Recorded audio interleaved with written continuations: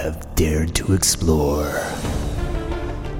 Two men set out on an epic journey to answer life's manliest questions.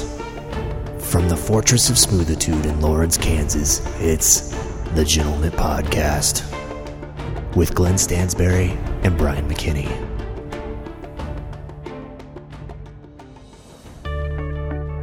Welcome to the Gentleman Podcast. I am Brian McKinney. I'm sitting to the left of the upset Glenn Stansberry. I'm not upset. You seem agitated. I'm not agitated. You seem a little These things happen. upsetting. These things happen all the time. It's fine. It's fine. You're going to be fine. It's going to be fine. Okay. Brian, are you making a reference to the KU game that we just watched? That Yeah. That's my Jayhawks lost? Mm-hmm. Yeah. There's a little known basketball player named Trey Young. Went a little crazy. Crazy? You mean Crazy 4 points? efficient. 4 points below his average? Crazy efficient. He was very efficient. He was very efficient. He also promised not to shoot a three in the first half, which he didn't. Did he really promise that? Yep. That's weird. Yeah. So yeah, 4 points off his average. Why would you do that? Why would you promise not to shoot a three if you're really good at shooting threes and you know it would help your team win? He wants to make it interesting. He wanted to make it an interesting, compelling game, true. which he did. And then he's like, we got to win this game. And so they did. Hey, quick question. Yep. Do you think that ESPN put a little bit too much emphasis on Trey Young? No. Not at all? Not at all. Not at one all? bit. I felt like he was the star of the show. So when they call it the Trey Young show repeatedly all night? Yeah. That's all it is. Okay. You know, I feel, Out of curiosity. it's basically like a reality show playing out in basketball. It really was because this week ESPN followed Trey Young and his family around for 3 days, Brian. That's good. I feel like we need more of that. You do? Yeah. Okay. More of that. Wow, Yes. yeah. Big Trey Young It's fan. really working out well. The Ball family, I'm Trey big- Young. Don't conflate Trey Young with LeVar Ball. Here's what I think is going to happen. Trey Young is going to go play ball in Uzbekistan, and they're going to send some ESPN reporters to go report live blog the games. That's how I think this will play out. Well, it certainly worked for the younger Ball family members. Really, it really did work out for them because nominal, talent. Actually, it's the thing.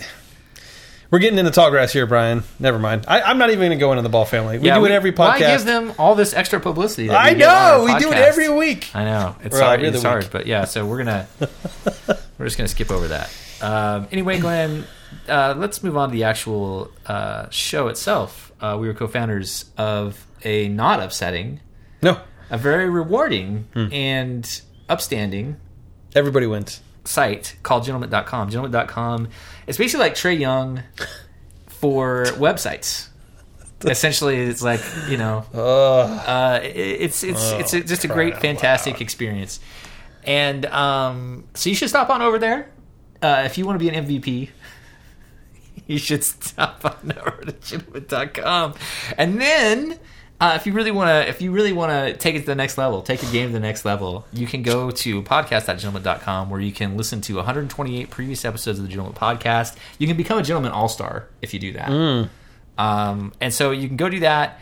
And once you do that, I'm sure you're going to have questions. I'm sure you're going to have concerns, comments, Concerns. You're going to have a lot of concerns. Lots of concerns. Mostly concerns. Yep. You can get in touch with me and Glenn by using the Postal Service, the United States Postal Service. It's not been shut down. It's still running. You can use the United States Postal Service to get in touch with us. You can do so at P.O. Box 442-305, Lawrence, Kansas 66044. We will get your letter. We will take it. We put it up on the Hall/Wall of Fame, which we know is the Hall of Fame. And we'll talk about it on the Gentleman Podcast. We will probably send you something back in return as well. So look for that if you send us something. And then failing that, if you are not able to send something via the U.S. Postal Service, maybe you're watching too much basketball. You can't make it over to the mailbox to send us something. That's okay. We got you covered. You can send us an email at howdy@gentleman.com, or you can go to Facebook, Twitter, YouTube, Chideo, Hot or Not, Farmers Only, Match.com, Plenty of Fish. Wow. All the social networks, Twitter? basically. Twitter. Facebook. All of those, we have profiles everywhere. That's what I'm trying to say, basically. We're getting lots of hits. We're getting some traction on Chudio, I gotta say. Anyway, you can get in touch with us many ways, is what I want to get across there. What is Chudio? It's charity plus video. Oh, Chudio. okay. I was going to ask is there going to be a problem if I look it up on this computer? And oh, yeah, you don't want to, I mean... Oh, could be looking up charities on the...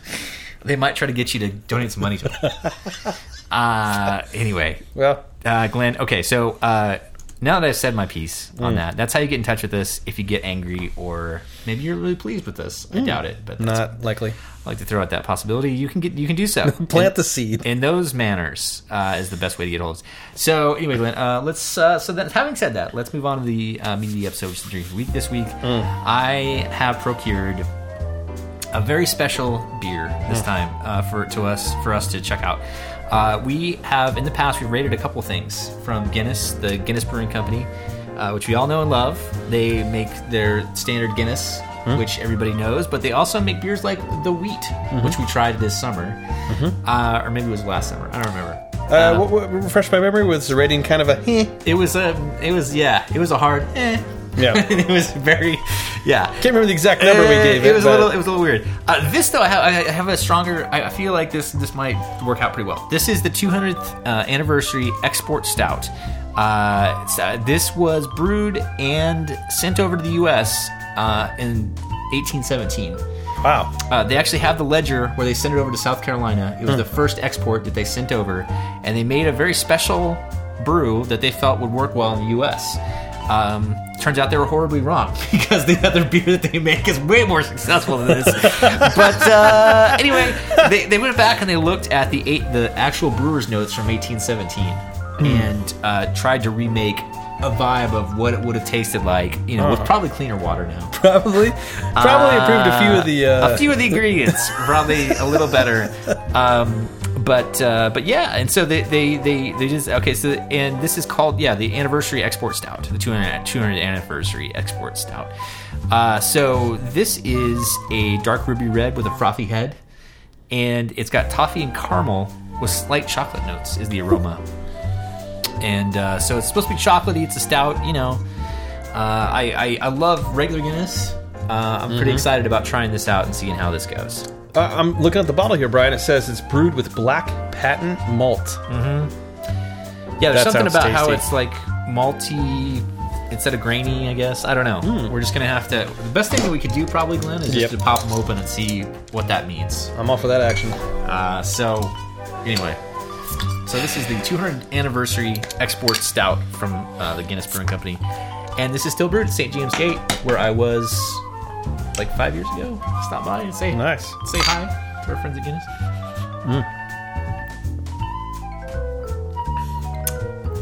That's good. That is a very good beer. It doesn't taste like a stout, really, but it's pretty good. That's smooth, is what it is, Brian. It's real smooth. I like that a lot. So I think Guinness has another export beer. They do. I like that as well a lot. And this tastes similar to that, but not. I feel like the other one is a little bit, stronger, more intense. Yeah, I think you're right about that. This is like if regular Guinness and the export had a love child. Man, if it was 1817. Oh man, I had a barrel full of this stuff. I'd never leave my house. Assuming it made it across the pond, okay. I think they said there were like 60 barrels they sent over to somebody in South Carolina. Wasn't that like a... Well, anyway. But anyway, Glenn. So yeah, this is pretty good. Let me give you some stats on it, so we know. $8.49 for a 6-pack, so perfectly in the middle of the price. The pricing here at our stores. $8.49. The alcohol by volume is 6%. Guinness does not divulge the international bitterness units. Nor should they. So we have to use our sommelier instincts to detect the bitterness units. After we've tasted it, I feel like they can go ahead and put it up on our website or on their website. Yep. We will have confirmed.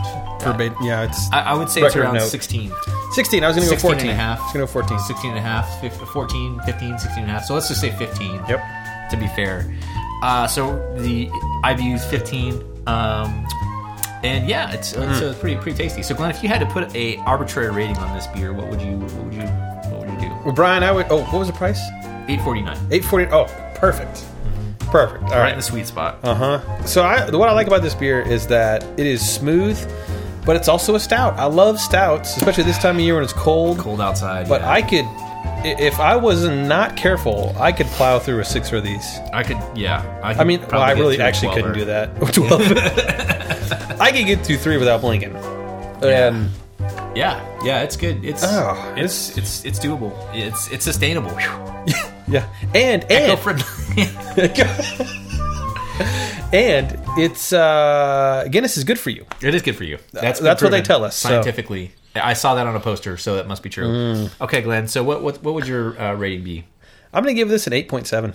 8.7. Wow, I really like this. That's pretty high. Yeah, it is 8.7. Yeah. Okay. That's pretty serious business right there. Mm-hmm. I would say I'm going to give it an 8.5. Yep. And I'm going to give you a reason for that. Yep. I just happened to notice that the bottles are actually 11.2 fluid ounces as opposed to 12, which we're used to in the U.S. So I had to knock a little bit on that. But I feel like taste wise, if you're okay with an eighth of an ounce or 80% of an ounce not being included in your beer, then you can look past that. It's probably fine. Okay, Glenn. Well, the fact of the matter is, although we spent all this time talking about it, what me and Glenn think of this beer means absolutely nothing. Zero. Exactly. So congratulations, you just wasted 5 minutes of your life. But what really matters is that we have a proprietary mustache twist scale computer, which is algorithm, machine learning, AI, Bitcoin, blockchain powered computer. I forgot we had a blockchain. We added a blockchain to it to store the values. Right. Nobody can know how the values get inputted into the... It's all anonymous. So we got this computer, basically, that... I don't want to get into technical details. Right. We have a white paper out there. But right. This computer takes the facts about the beer, and then it gives us a empirical rating for the beer. So, Glenn, I'm going to type some facts in here, and we'll get this rating in short order. Okay. So we said that the price was $8.49. It's pretty sweet. Price is nice. We said that the alcohol by volume was 6%, and the IBUs were 15, and that this is a 200th anniversary stout style beer with dark malt.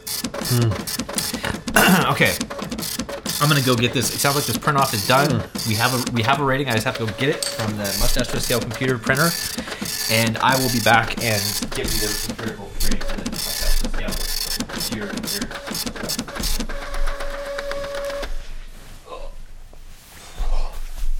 Okay, so I got the print off here. I'm just gonna flip through this. I'm gonna get right to the point, which is the actual score of the thing. History of Ireland, Revolution, potato, 1800, potato famine. It says right here, last page of the report. Oh. It's actually an 8.6 on the Mustache Twist scale. So well earned. That's what we get. Glenn, I see that you have beersnob.com pulled up. What do our friends at the Beer Snobs have to say about this? Brian's using air quotes when he says friends. Right. And also... our frenemies at beersnob.com. Our frenemies. That's right. Keep your friends close, your beer snobs closer. Yep. Well, this isn't going to surprise you, Brian, because Guinness is such a big name brand beer and not a craft brewery. They have given this wonderful stout a paltry 4.02 out of 5. So I'm taking some liberties here. Right. An 8.04 right on the Mustache Twist scale. Well, that's grossly... that's underrepresented. I feel like that's not an accurate score. 246 ratings, Brian. Can't be wrong. Well, that's what you get when you have snobs rating beers. That's a right. So, anyway. Shall I hit some of the high notes from the reviews here? Let's see here. Usually some really good stuff. An impressive bubble show builds to 3 fingers of ecru foam. The coffee-colored liquid has tawny highlights around the edges. Splashy lacing all around. A great look. Just drink it. You're like take a picture of it and. Well, anyway, it's tasty. Well, yeah. I don't know about the tiny notes, but I can tell you that it's a good beer. So anyway, okay, Glenn. Well, we know now that is an 8.6. Don't listen to the beer snobs. Nope. Go get this beer. You're gonna like it. Okay, Glenn. Let's kick this thing off with some of the greatest hacks from Gentleman.com in the last 2 weeks or so. And this is batting leadoff. Is me. I'm gonna call my shot and hit a home run on this tack. Wow. This is called The Original Bullet Mustang Has Come Out of Hiding. And apparently, so we all know and love the original Bullet Mustang. It's the iconic, the most famous chase scene in the history of cinema. It's like a several-minute chase scene that takes place in downtown San Francisco. If you haven't seen this chase scene, if you haven't seen Bullet the movie, you should go out and watch it this second. And I mean, stop the podcast. It's basically what car chase scenes and go. Yeah, it's basically the greatest car chase scene you're ever going to see, and it's like 30 years old now. Yeah. 40 years old. I don't know. Anyway, it's a great car chase, and it's a pretty good movie. The plot's a little weak in points, but the car chase is totally worth it. And Steve McQueen, come on, he's just the consummate cool guy. But anyway, so he drives this Mustang, and actually it turns out there's two Mustangs. One was kind of the one that got beat up for all the big, all the big muffler dragging, just like running into the ground, and then one was like kept kind of nicer to try to. But anyway, both of them disappeared for a long period of time, and no one really knew where they were. And apparently, Ford Motor Company came out with a 2019 Bullet Mustang car. It's like a special edition Mustang, and I love the 2009 version of this car. I wish I was a bajillionaire because I'd go get the 2019, but it costs like $50,000 or something like that, which is a little pricey for me. But anyway, the point is, so to promote the 2019 version, they actually tracked down this 68 that was the Bullet car, and they brought it in and put it in the showroom as kind of a PR thing. But they found the guy. It's only had 4 owners. They found the guy that bought it off of a movie studio exec in the 1970s, and it's kind of funny. I linked this story. It's from roadandtrack.com, and actually Road and Track was where the guy advertised it and sold it through in the 1970s. Yeah. And also the other interesting thing about this article I thought was really weird was in the 1970s, no one had any inkling of an idea that Mustangs would be collectible. They were just kind of like they are now. You see Mustangs everywhere, so you don't think of them as being like some collectible car. You think about them as transportation. And the guy even said that the guy that owns it now, his father bought this in the 70s. And he even said that his mom basically drove it for 3 years as just, getting groceries. Yeah, getting groceries and going to school and stuff like that. And and actually during this time, Steve McQueen actually wrote a letter, like a passionate letter about he wanted to have his car back, and he tried to buy it back from them, and they wouldn't sell. It's pretty hardcore. Wow. But anyway, and that's one of the things they used to verify the authenticity of the letter from Steve McQueen. Letter from Steve McQueen, pleading with them. Yeah. So anyway, this car just looks so cool. I mean, it looks so cool. Like even the pictures of the engine and the interior. I mean, it's all messed up. It's all scratched up. They did some modifications for the movie. But man, I would give anything to be able to drive this car around town every day. It would be like the most incredible thing in the world. It's just such a cool leather car. Jacket. Oh man, I'd have the gloves. Yeah. And I'd get my Steve McQueen turtleneck on, and I would drive this thing to the moon if I could. Anyway. Oh man. This is that would be awesome. So someday I might find myself behind the 2009, a wheel of the 2009 Bullet. We'll see. That's not that. Yeah, they're inexpensive, and I the second I heard the engine on that car, I fell in love with it. I heard it like all the way back in 2009, and I was like, "There's no way I can afford this $38,000 car." But now they're pretty inexpensive, right? And because it was a collector's edition, people kept pretty good care of them. So anyway. Maybe sometime in the next couple of years I'll be rolling around town in a Bullet, but not this one. because this one's super bullet.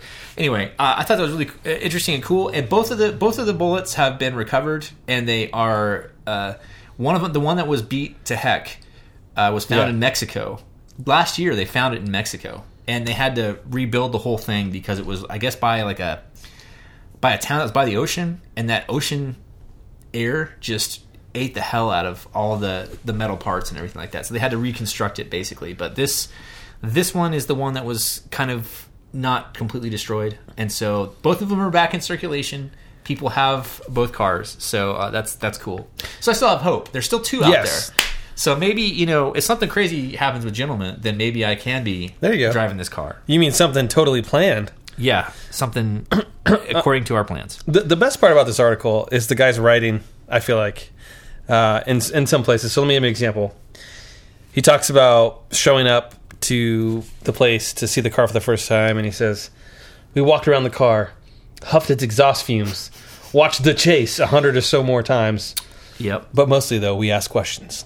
Lots of them." Yeah.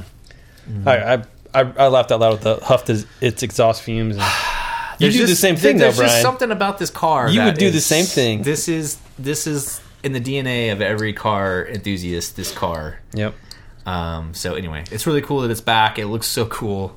Whoever owns it is really, really lucky. I'm not a car guy, and I would like that car. Everything about that car is the coolest. Anyway, Glenn. Okay, moving on. I'll update you when I buy the original Bullet Mustang. Please do. Yeah. Well, Brian, next up, great Gentleman member on your keister. The myth, the man, the legend on your keister. My dad's personal favorite username on the website. It's a great username for a great Gentleman user. That's right. And so he has posted a wonderful tag titled "Log Cabin Time Lapse Built by One Man in the Forest, Real Life Minecraft." And this is a time lapse video of Sean James, who lives in the Algonquin Park, or he has land near the Algonquin Park in Ontario, Canada. And it shows from summertime, from him breaking ground for this cabin, and then it's just a time lapse of him working every day on this cabin. Which, as I realize, as we're talking about this, verbally, that doesn't sound very interesting, but it is crazy the amount of detail that this guy puts into this log cabin, and he didn't really use I don't think any electric tools. No, it was all hand tools. And so this is a lot like the Walter Pernecki. Alone in the Wilderness. Yeah, the Alone in the Wilderness guy. It reminded me of Dick that. Dick Pernecki. The PBS thing that we talked about before. In the 60s, I think. It was 60s. A guy moved to Alaska and he just built his cabin and his food store and just lived there for like 30 years. So this guy, what's interesting about this is he uses all the materials. He doesn't have any store-bought materials. He just uses hand tools to build the entire thing. He does it all himself. And he does some interesting things, like he does a special technique for the roof, which he said that he derived from ancient Asian techniques to waterproof wood for roofs. So he draws on a lot of different styles of stuff to get this thing done. But yeah, it's amazing to me anytime, much like the Pernecki thing, the Alone in the Wilderness, woodworkers that are good and guys that can do this stuff just make me feel like crap. Because we have this whole DIY thing now, and I consider myself somebody that I hate that term DIY. I like to build stuff. I like to build wood stuff. But I am so woefully underskilled when I see something like this, where a guy, he's got a tape measure, he's got a ladder, some saws, and a drill, not a real drill, but basically the hand cranked original the hand drill kind of thing. And he just goes about building this entire log cabin.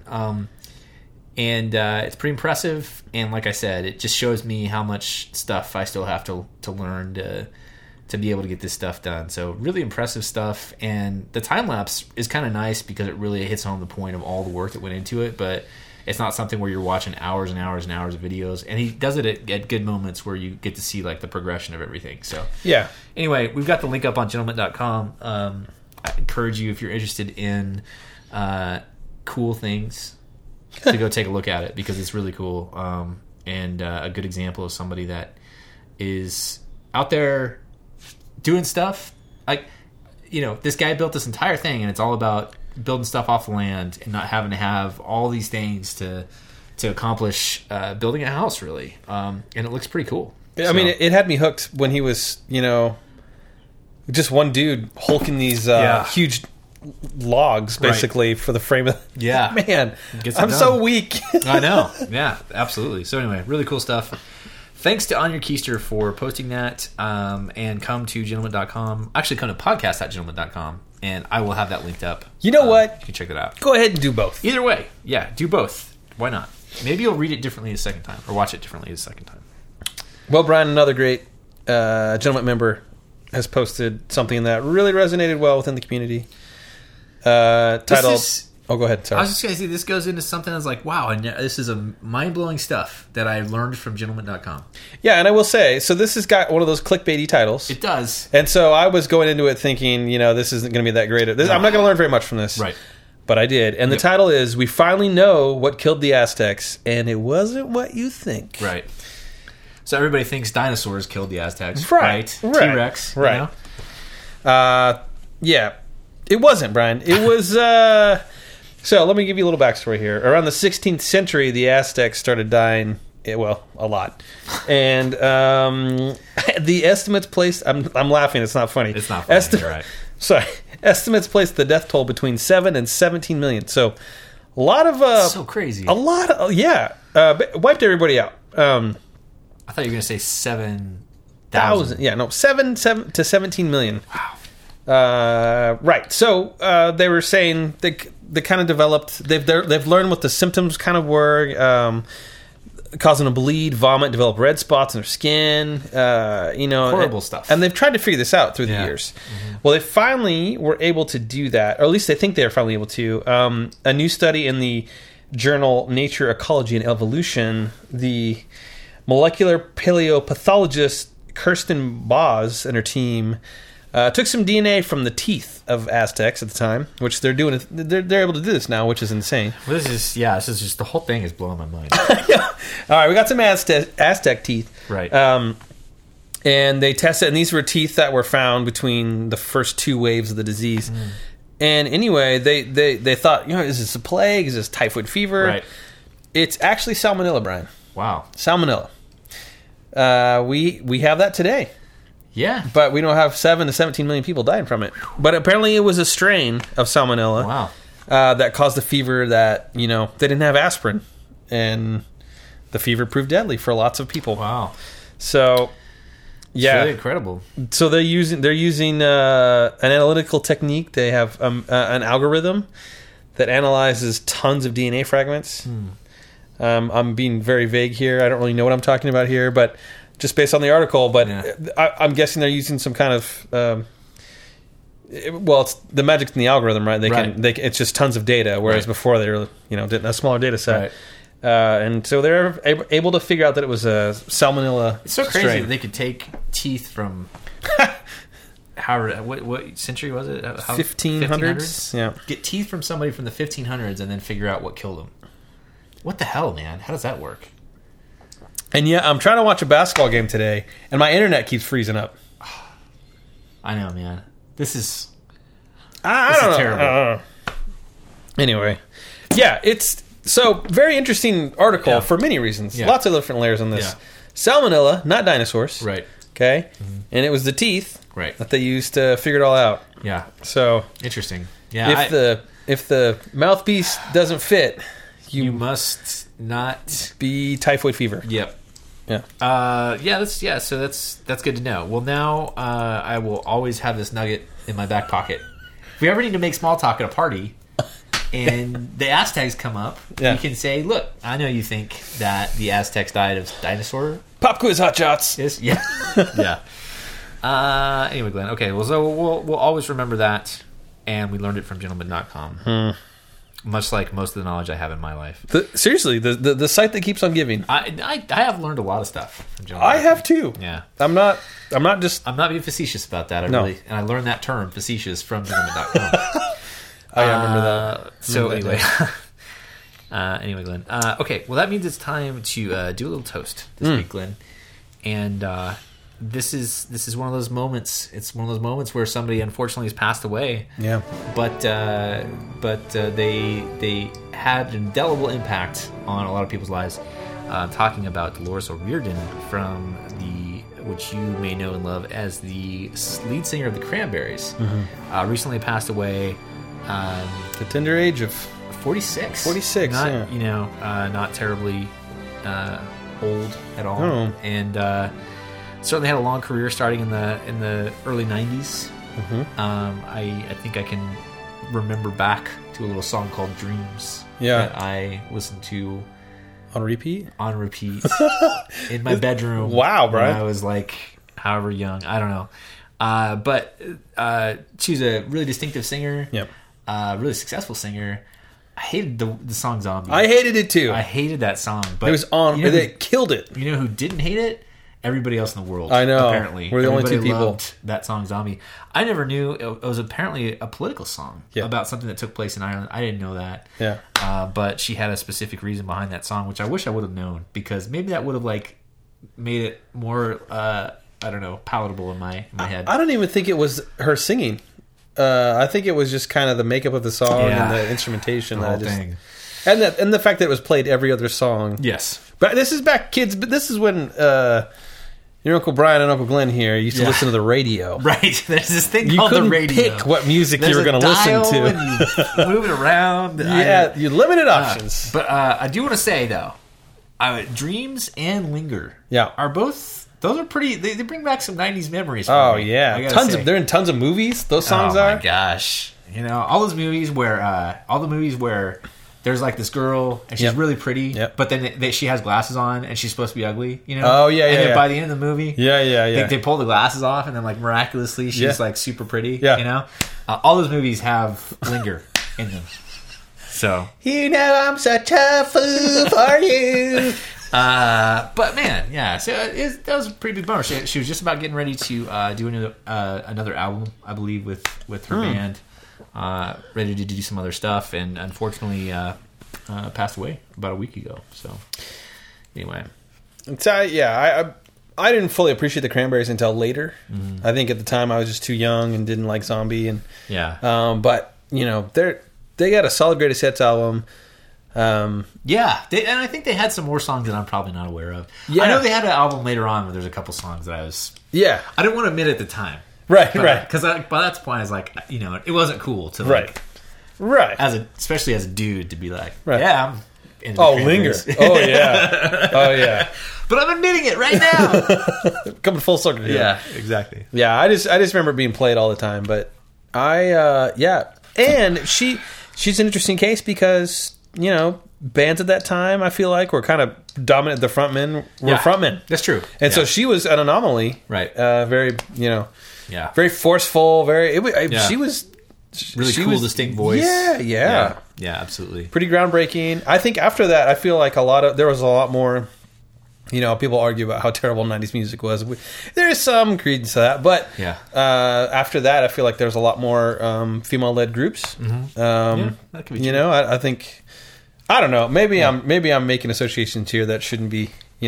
Right. It's pretty vague, but I feel like she was groundbreaking for sure. Yeah, I think she's one of the earlier ones that really kind of broke through and was really successful with it. Huge success. Yeah, huge success. And she was awesome. I mean, she's such a good vocalist and all that stuff. Good songwriter, all those things.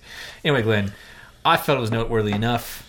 Yes, I have some good memories of hearing the song Linger and Dreams, and so I wanted to toast Dolores. All right, to Dolores. Okay, Glenn. Well, that means it's time for the hot button topic. And this week, Glenn, Amazon continues to push the envelope. Let's just start there. Amazon continues to surprise, delight, and confuse all people. Earlier on, they bought Whole Foods, and they also said, "Oh, and also for the last 5 or 6 years, we've been working on a store that you can walk into and not have to check out. You basically just go, you pick up your stuff, you walk out the door, and they will just charge your card for it." Mm-hmm. Well, they finally, after a lot of research and development, finally opened a store in Seattle where, for the first time ever, there are no cashiers, there are no checkouts. You just go pick up your stuff and then walk out the door, and you get charged for it. Yeah, It's a weird. I'm just letting that sink in there. I'm letting it linger. So how it works is now they have cameras all over the place. Stop me if you're getting creeped out right now. No. They have cameras everywhere. No, stop.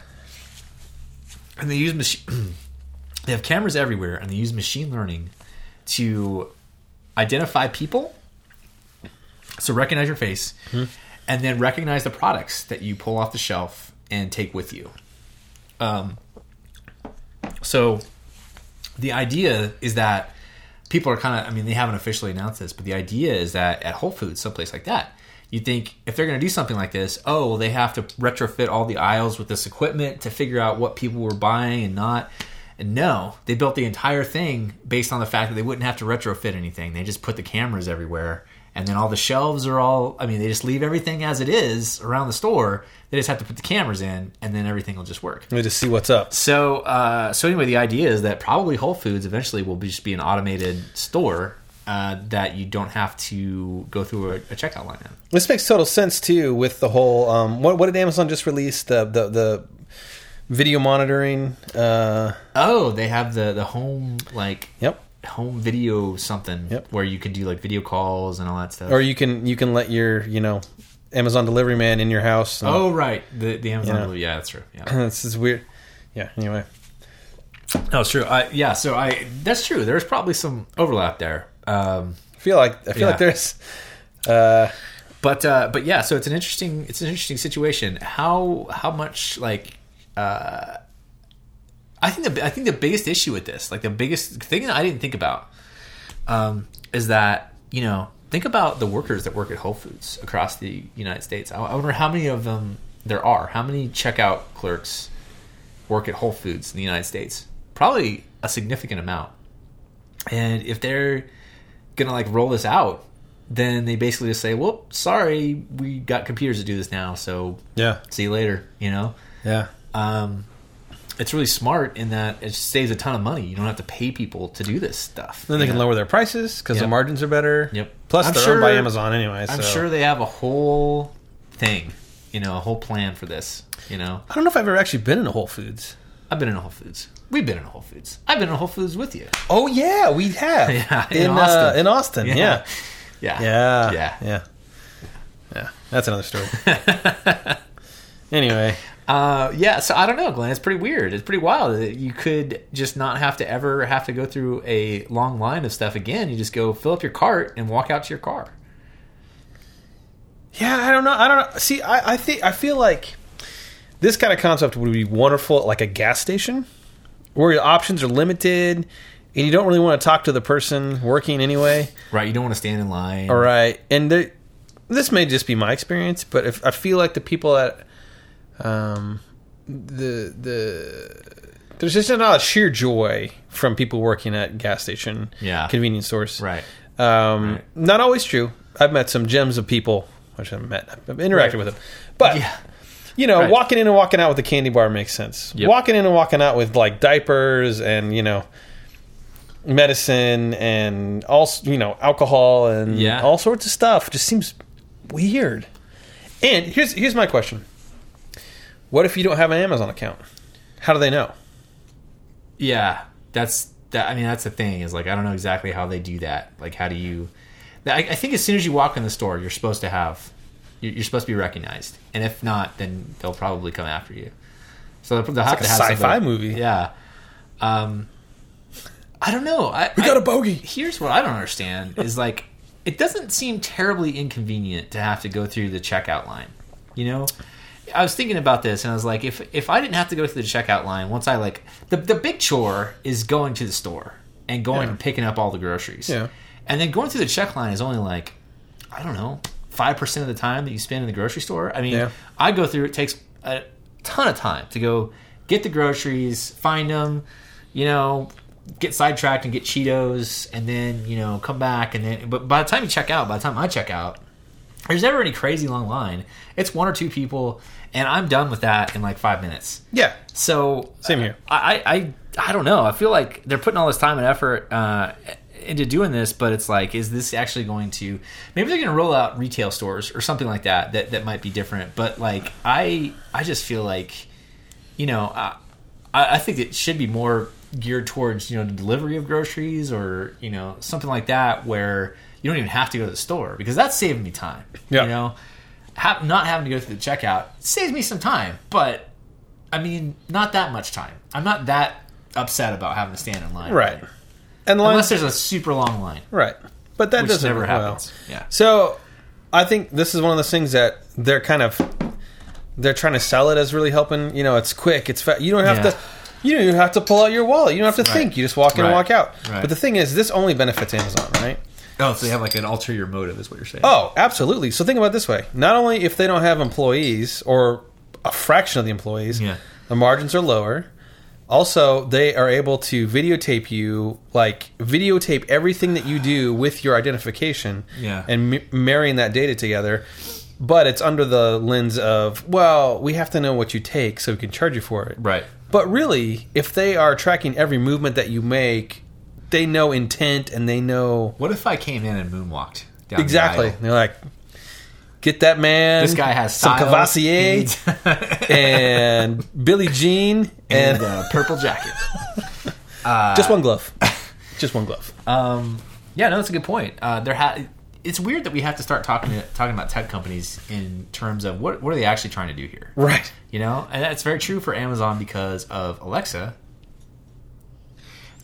because she listens to everything that we say, and the idea. Sorry, I'm not sure. Oh, yes, you are. Oh, I am. But so the thing is, like the idea is that it's this great product that helps you out in your life. But really, they just want to listen to people's conversations to train their machine learning. Is what really comes down to. Right. I'm okay with that, and I'm cool with that because I'm a tech centric kind of person. Right. I'm cool with that. I don't have anything to hide because there's a live microphone all the time. But I'm interested in machine learning and what I've seen from Alexa, which is really interesting to me, is that I got one from the word go. I saw it and I was like, yes, I want one of these things. Mm-hmm. I got it and it was pretty good. It was great. Mm-hmm. The first time I used it, this was like before anyone knew what it was. I was blown away by it. I was like, they have nailed this home automated listening device. It's amazing. And ever since then, what was crazy was I would be using it and it would get better. It would get smarter. As a couple months went by, it got smarter and it got better at understanding what I was telling it. And it wasn't like you trained it that much. No, it was just like once in a while, and then I realized it would be able to understand stuff that it didn't understand 2 months ago. It's like a dog or something like that, Like you're starting to see it pick up in intelligence and be able to put things together in ways that it didn't before. But now it's gotten better at it. But probably the bulk of that learning was from not your interactions with it. Yeah, no, it was from the entire data set of everybody, which is crazy. Yeah, which is insane. But you're right. Like now you're starting to talk about Amazon. Why are they doing this? Well, they're going to try it. They're going to use that video data. They're going to do some video. And like you said, with the Amazon cameras and everything like that, I hadn't even thought about this before you said it. But I wonder if they're doing visual stuff with that, visual machine learning stuff. If you linger at an item, and I can't. That was in the article, right? But if you linger at something, like they're going to be like, yeah, maybe we should. They picked this up, but they didn't buy it. Why not? Right. Yeah. Definitely, yeah. No, it's interesting stuff. I don't know. We'll see what happens. But we were talking about this before, and you said when is there going to be some monopoly kind of stuff going on? Because Amazon's already controlling all the online retail stuff. They power the websites. They power all the websites. Yep. Gentleman's on AWS, Amazon Web Services. Yes. And we love it. It's really great. We love it. We're Alexa. big fans of it. Mm-hmm. And then. Then also now they're starting to go into physical retail stores. Yep. Which, honestly, buying Whole Foods, that's pretty weird. Amazon owning grocery stores across the country, that starts to get there a little bit weird. Right. Because, we've seen what they've done online, and you got to start wondering if every other grocery store in the world is going to, or in the U.S., is going to go away, and then it's just Amazon, and then you're getting all your groceries. Right. You're buying all your stuff. Well, and they can control prices. Yep. A lot more. The more they own, the more they can control prices, Right. which is why monopolies are bad. If they own the grocery stores in town, Right. I mean, I'd probably be okay with it. well, in some ways. I was gonna say, Not really. I read that they're doing, physical stores for books, and I was like, that's awesome, actually awesome, because Are you telling me they sell books? because bookstores can't really survive anymore. No. But it's one of those businesses where that tactile, going and like picking up a book is cool and it's fun. And it's kind of slowly going away. And so the idea of Amazon actually doing that, they're not going to make any money on it, but they're going to, it's almost like a way to get people in the store. It's another data source. Probably video everything that they do in the store. Or whatever, but... well, you like books about this. You also like products about that, Yeah. I don't know. Anyway, so yeah, I don't know. We'll see. I just don't think that the checkout thing is that big of a deal. I think the worst part is like going to the store. It's the idea. It's the idea of it. I don't have to. You're subconsciously saying to yourself, I don't actually have to pay for this stuff. Like, we've been programmed. I feel like it's like psychology, right? Yeah. You walk in, you walk out. Oh, this is amazing. It's free. Yeah. Like you see your purchases in a different light. Right. Yeah. But Amazon's the true winner here. Yeah. They can charge less. They can use that data, mm-hmm. and they can. Did I say they can use that data? Yeah, they can use that data. They can use more data. Yeah. I mean, I think all these companies at this point is all about data. That's the product, is the data. That's what they're, Google and Amazon and Apple, Especially with machine learning. If you think about like, the more data you have, the more they can extrapolate everything. Yeah. So anyway, I was reading something unrelated, but what company? Oh shoot, what company was this? There's a large company that I can't remember the name of right now, but they're doing. Oh, it's Watson, IBM. Oh yeah, right. But they own a weather.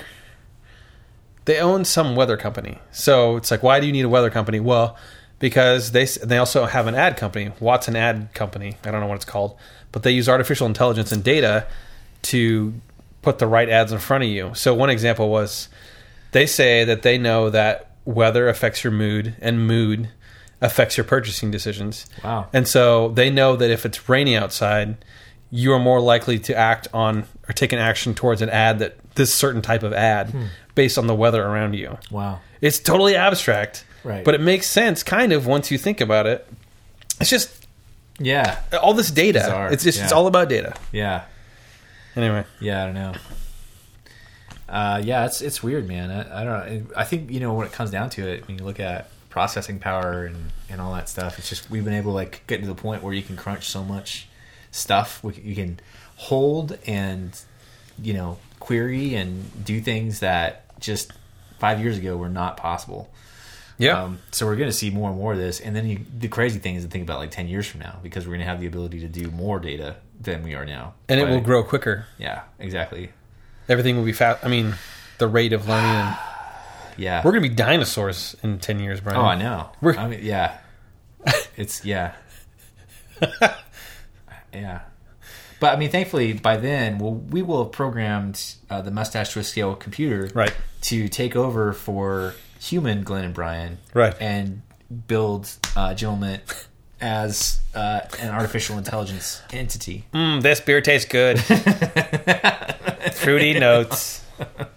Blah, IBUs. Yeah. So I'm working on that. I don't want to divulge too much. Okay, Glenn. Well, we both agree that Amazon's cashierless store experience is creepy as hell. Yes, it is.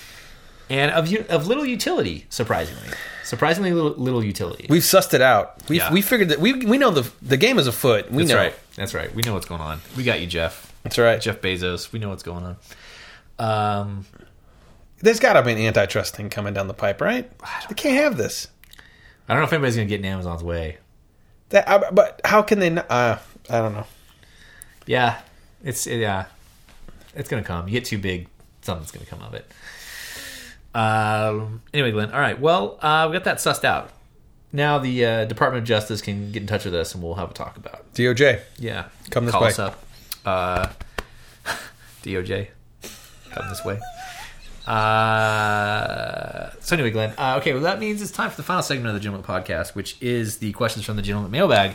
And this week it's a special week coming up. It's the Super Bowl. It is a Super Bowl. The Super Bowl, that yearly bowl that is super. And Glenn, I was wondering if there's a lot of people I've picked up on a sentiment of people that are not exactly happy with who the Super Bowl teams are going to be. So my question is: Are you gonna watch the Super Bowl, or are you not gonna watch the Super Bowl? I have 3 reasons I'll be watching the Super Bowl. Oh, you are going to be watching. Okay, I'll be watching one. I got invited to a friend's house to watch the Super Bowl. It's also going to be a birthday party. I don't know how this is going to work out. It sounds interesting, so I'm looking forward to this. There's going to be lots of things. It'll be great. All right. Yeah. The second thing, Nick Foles, the quarterback for the Philadelphia Eagles, was Kansas City's backup last year. Oh, okay. He made it to the Super Bowl. My Chiefs did not. Right. There's that. So he's the starting quarterback for the Philadelphia Eagles? Okay. So their starting quarterback went down halfway through the season. Oh, I was going to say, how did he... Yeah, Carson Wentz, a guy from North Dakota. Yep. North Dakota State? North Dakota State, yeah, probably. Yeah. He was playing lights out, and then he got injured, and everybody said, "Oh, they're screwed. It's over." And he came in and did fairly well. Like, they have a great team around him. Yeah. And then he played phenomenally in the NFC playoff championship. So they're going to Super Bowl. That's interesting. Yeah. And then, lastly, I watched the Patriots game. Tom Brady's 40 years old. Yep. And there's all this controversy around Tom Brady, the Patriots. Is this the last thing? There's egos and just weird stuff going on with the organization. And I watched him come. I think they came back from 2 scores. I can't remember what it was. Vintage Brady. Right. I thought, there's no way this guy can do it. And he did it again. And I hate Tom Brady. Right. But God, do I respect him. And I'm watching him, and I just couldn't. I just am in awe of what he can do. So I just think it's, as much as I hate him and everything about that organization, A lot of storylines. just so much going on. Yeah. I think the Patriots are going to win again. Yeah. It's going to happen, Brian. Yeah. But they're saying if Nick Foles pulls this off, it'll basically be like, in Philadelphia, it'll be like Rocky, Yep. and then Nick Foles. Right. Because they've never won a Super Bowl. Yeah, So okay. I didn't know that. anyway, that's I will be watching Super Bowl for that. For those reasons. What about you? Nope. Not even for the commercials. Not even for the commercials. That was a Gentleman Podcast. I don't care about NFL. I'm a college sports guy through and through. I just don't get that much enjoyment out of watching the pro game. I don't know why that is. It's just something unique to me. I just like college sports. Yeah. I don't. I used to watch when I'd go to Super Bowl parties. I would go for the food and for the commercials because no one I ever cared about was in the Super Bowl. Right. I mean, I don't think I've ever in my lifetime cared about the team that was playing the Super Bowl. Yeah, me Maybe too. when I was a kid or something, I had some weird affiliation with some team that made the Super Bowl that I was all into. But in my adult life, I've never cared about the Super Bowl. So I don't even know when it is. I don't know. I don't know what date it is. I barely even knew that the Eagles were going to be in it. I knew the whole storyline behind the Patriots making it because I knew they won. I knew that Brady, because there's been a lot of press about that. But the only reason I knew that Philadelphia made it, the Eagles won, was because there was an article about within the last 2 weeks 2 guys have been arrested for punching horses. Yes. 2 guys in Philadelphia. 2 separate incidents of horse punches. Because the mounted police in the crowds in Philadelphia. So that's the only reason why I knew the Eagles won. But so the point is, like, so I do enjoy I will say I do enjoy the ads, you know. But I usually will catch some top 10 list or something after it, because I don't want to sit all afternoon. If I'm going to do it, like if I'm going to watch the Super Bowl, and maybe I will, I don't know. But if I do, I'm just going to go get like the thing that was funny to me was in the mail from Hy-Vee. Hy-Vee is like our local grocery store. Yeah, it's like a Kroger or or whatever. You know, it's your grocery store, and they sent us 2 things. One was a bundle of coupons, and one was like a magazine of all of their food for Super Bowl. It was like, here's your main courses. It's like the meat department, you know, snacks and all this stuff, recipes and all this stuff you need to buy for the Super Bowl. So that did get the wheels turning. That maybe I should go buy some snacks and sit on the couch and watch the Super Bowl. I would do it for the snacks, but that's just about the extent of my Super Bowl fandom. The snacks and the commercial, like how it's like 20% the commercials and then like 80% the snacks. I'm with you. I don't care about who wins. I don't, you know. I might be cheering for the Eagles if they've never won. So I might in that case that might tip my hat to to go for the Eagles, go for the underdog quarterback. You know, I don't know. I'm with you about the snacks thing, because a big part of the Super Bowl for me is just pigging out, like making wings, right? Or you know, frying some wings out in the backyard, or that could be good. Yeah, so that part of it, that would be the only reason I could possibly do it. If the Chiefs are ever in the Super Bowl, which I guess they were like a long time ago, like what, the 60s or something, the first Super Bowl, the first Super Bowl, and we haven't had. Don't get me started. If the Chiefs were in the Super Bowl, I would probably watch it just because there's so many people that I know that are fans, including you. Okay, all right. That are big fans of the Chiefs, Kansas City Chiefs, right down the corner from us. I would probably watch that just because that's an interesting. It's a local team. I didn't like when the Royals went to the World Series. Mm-hmm. I actually watched some baseball for the first time in my life. And I wasn't like a huge Royals. Like I wasn't like this is interesting. It's a local. I was like, it's a Kansas City team. I'm going to see if they win. And like I did want them to win. I cheered for them. But not. I'm not one of those guys. Like there's so many fans that will, once the Royals make these World Series, the next day you see them at work and they've got a Royals jersey on and they're Royals fans all of a sudden. Yeah. And it's like, you weren't a Royals fan last year when they were terrible. That's right. So, anyway. But I was, Brian. That's right. Glenn has been steadfast through years of... I've sat through so many awful games at Kauffman Stadium. Yeah, and the Royals. And both those, you've been steadfast in your fandom of those teams, yet they have not delivered for you. They have not. My day had come up until arrived. Much like the K-State Wildcats does to me. Like every year. Except football. Well, except for football, and then basketball maybe. Oh, yeah. Basketball's starting to get a little It's getting dicey. Interesting. Yeah. You know what I just realized, Brian? Totally unrelated. Big 12 tournament. Only a month away. That's true. We might have to make another trip. Yeah, we could. Yeah. It was a lot of fun. Yeah. Held in Kansas City every year. Yep. That was a good time. We had a good time going to the tournament. We've got March Madness coming around after that. Yeah, we do. Which is big annual event. A national holiday for the gentleman team here. Exactly. You take it very seriously. It's like Boxing Day. Oh, my gosh. All the games. Oh, it's fantastic. By the way, if anybody's so inclined right now, DirecTV has... DirecTV Now. DirecTV Now, not DirecTV. Right, DirecTV Now. You can get a free Apple TV if you sign up for 4 months, which neatly coincides with the March Madness. That's true. And the Olympics. The Olympics are going to be on, but that's NBC, I think. So, but anyway. Yeah. Little nugget there. Right. I may jump on that deal. I'm still on the fence. I'm a DirecTV Now subscriber. So, it's been getting the job done for me. All right. So anyway. Say no more. Just tell them gentlemen sent you. Okay, Glenn. Well, that's the end of... Like the laxative? The gum. It's the gum. That's the end of the episode, Glenn. That's the end of the episode 129. Thank you for listening to episode 129. Yep. If there's anybody out there left, I don't think there is, but if there is, hi, Mom. Just coincidentally, thank you for listening to Gentleman episode 129. We will be back in 2 weeks for Gentleman episode 130, and we will know full well who won the Super Bowl.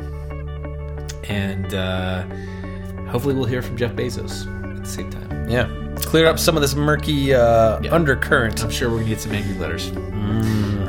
Anyway, Glenn, that means I'm Brian Kinney. I'm Glenn Stansbury. We will see you guys in 2 weeks for episode number 130. Thank you, guys. Adios, muchachos.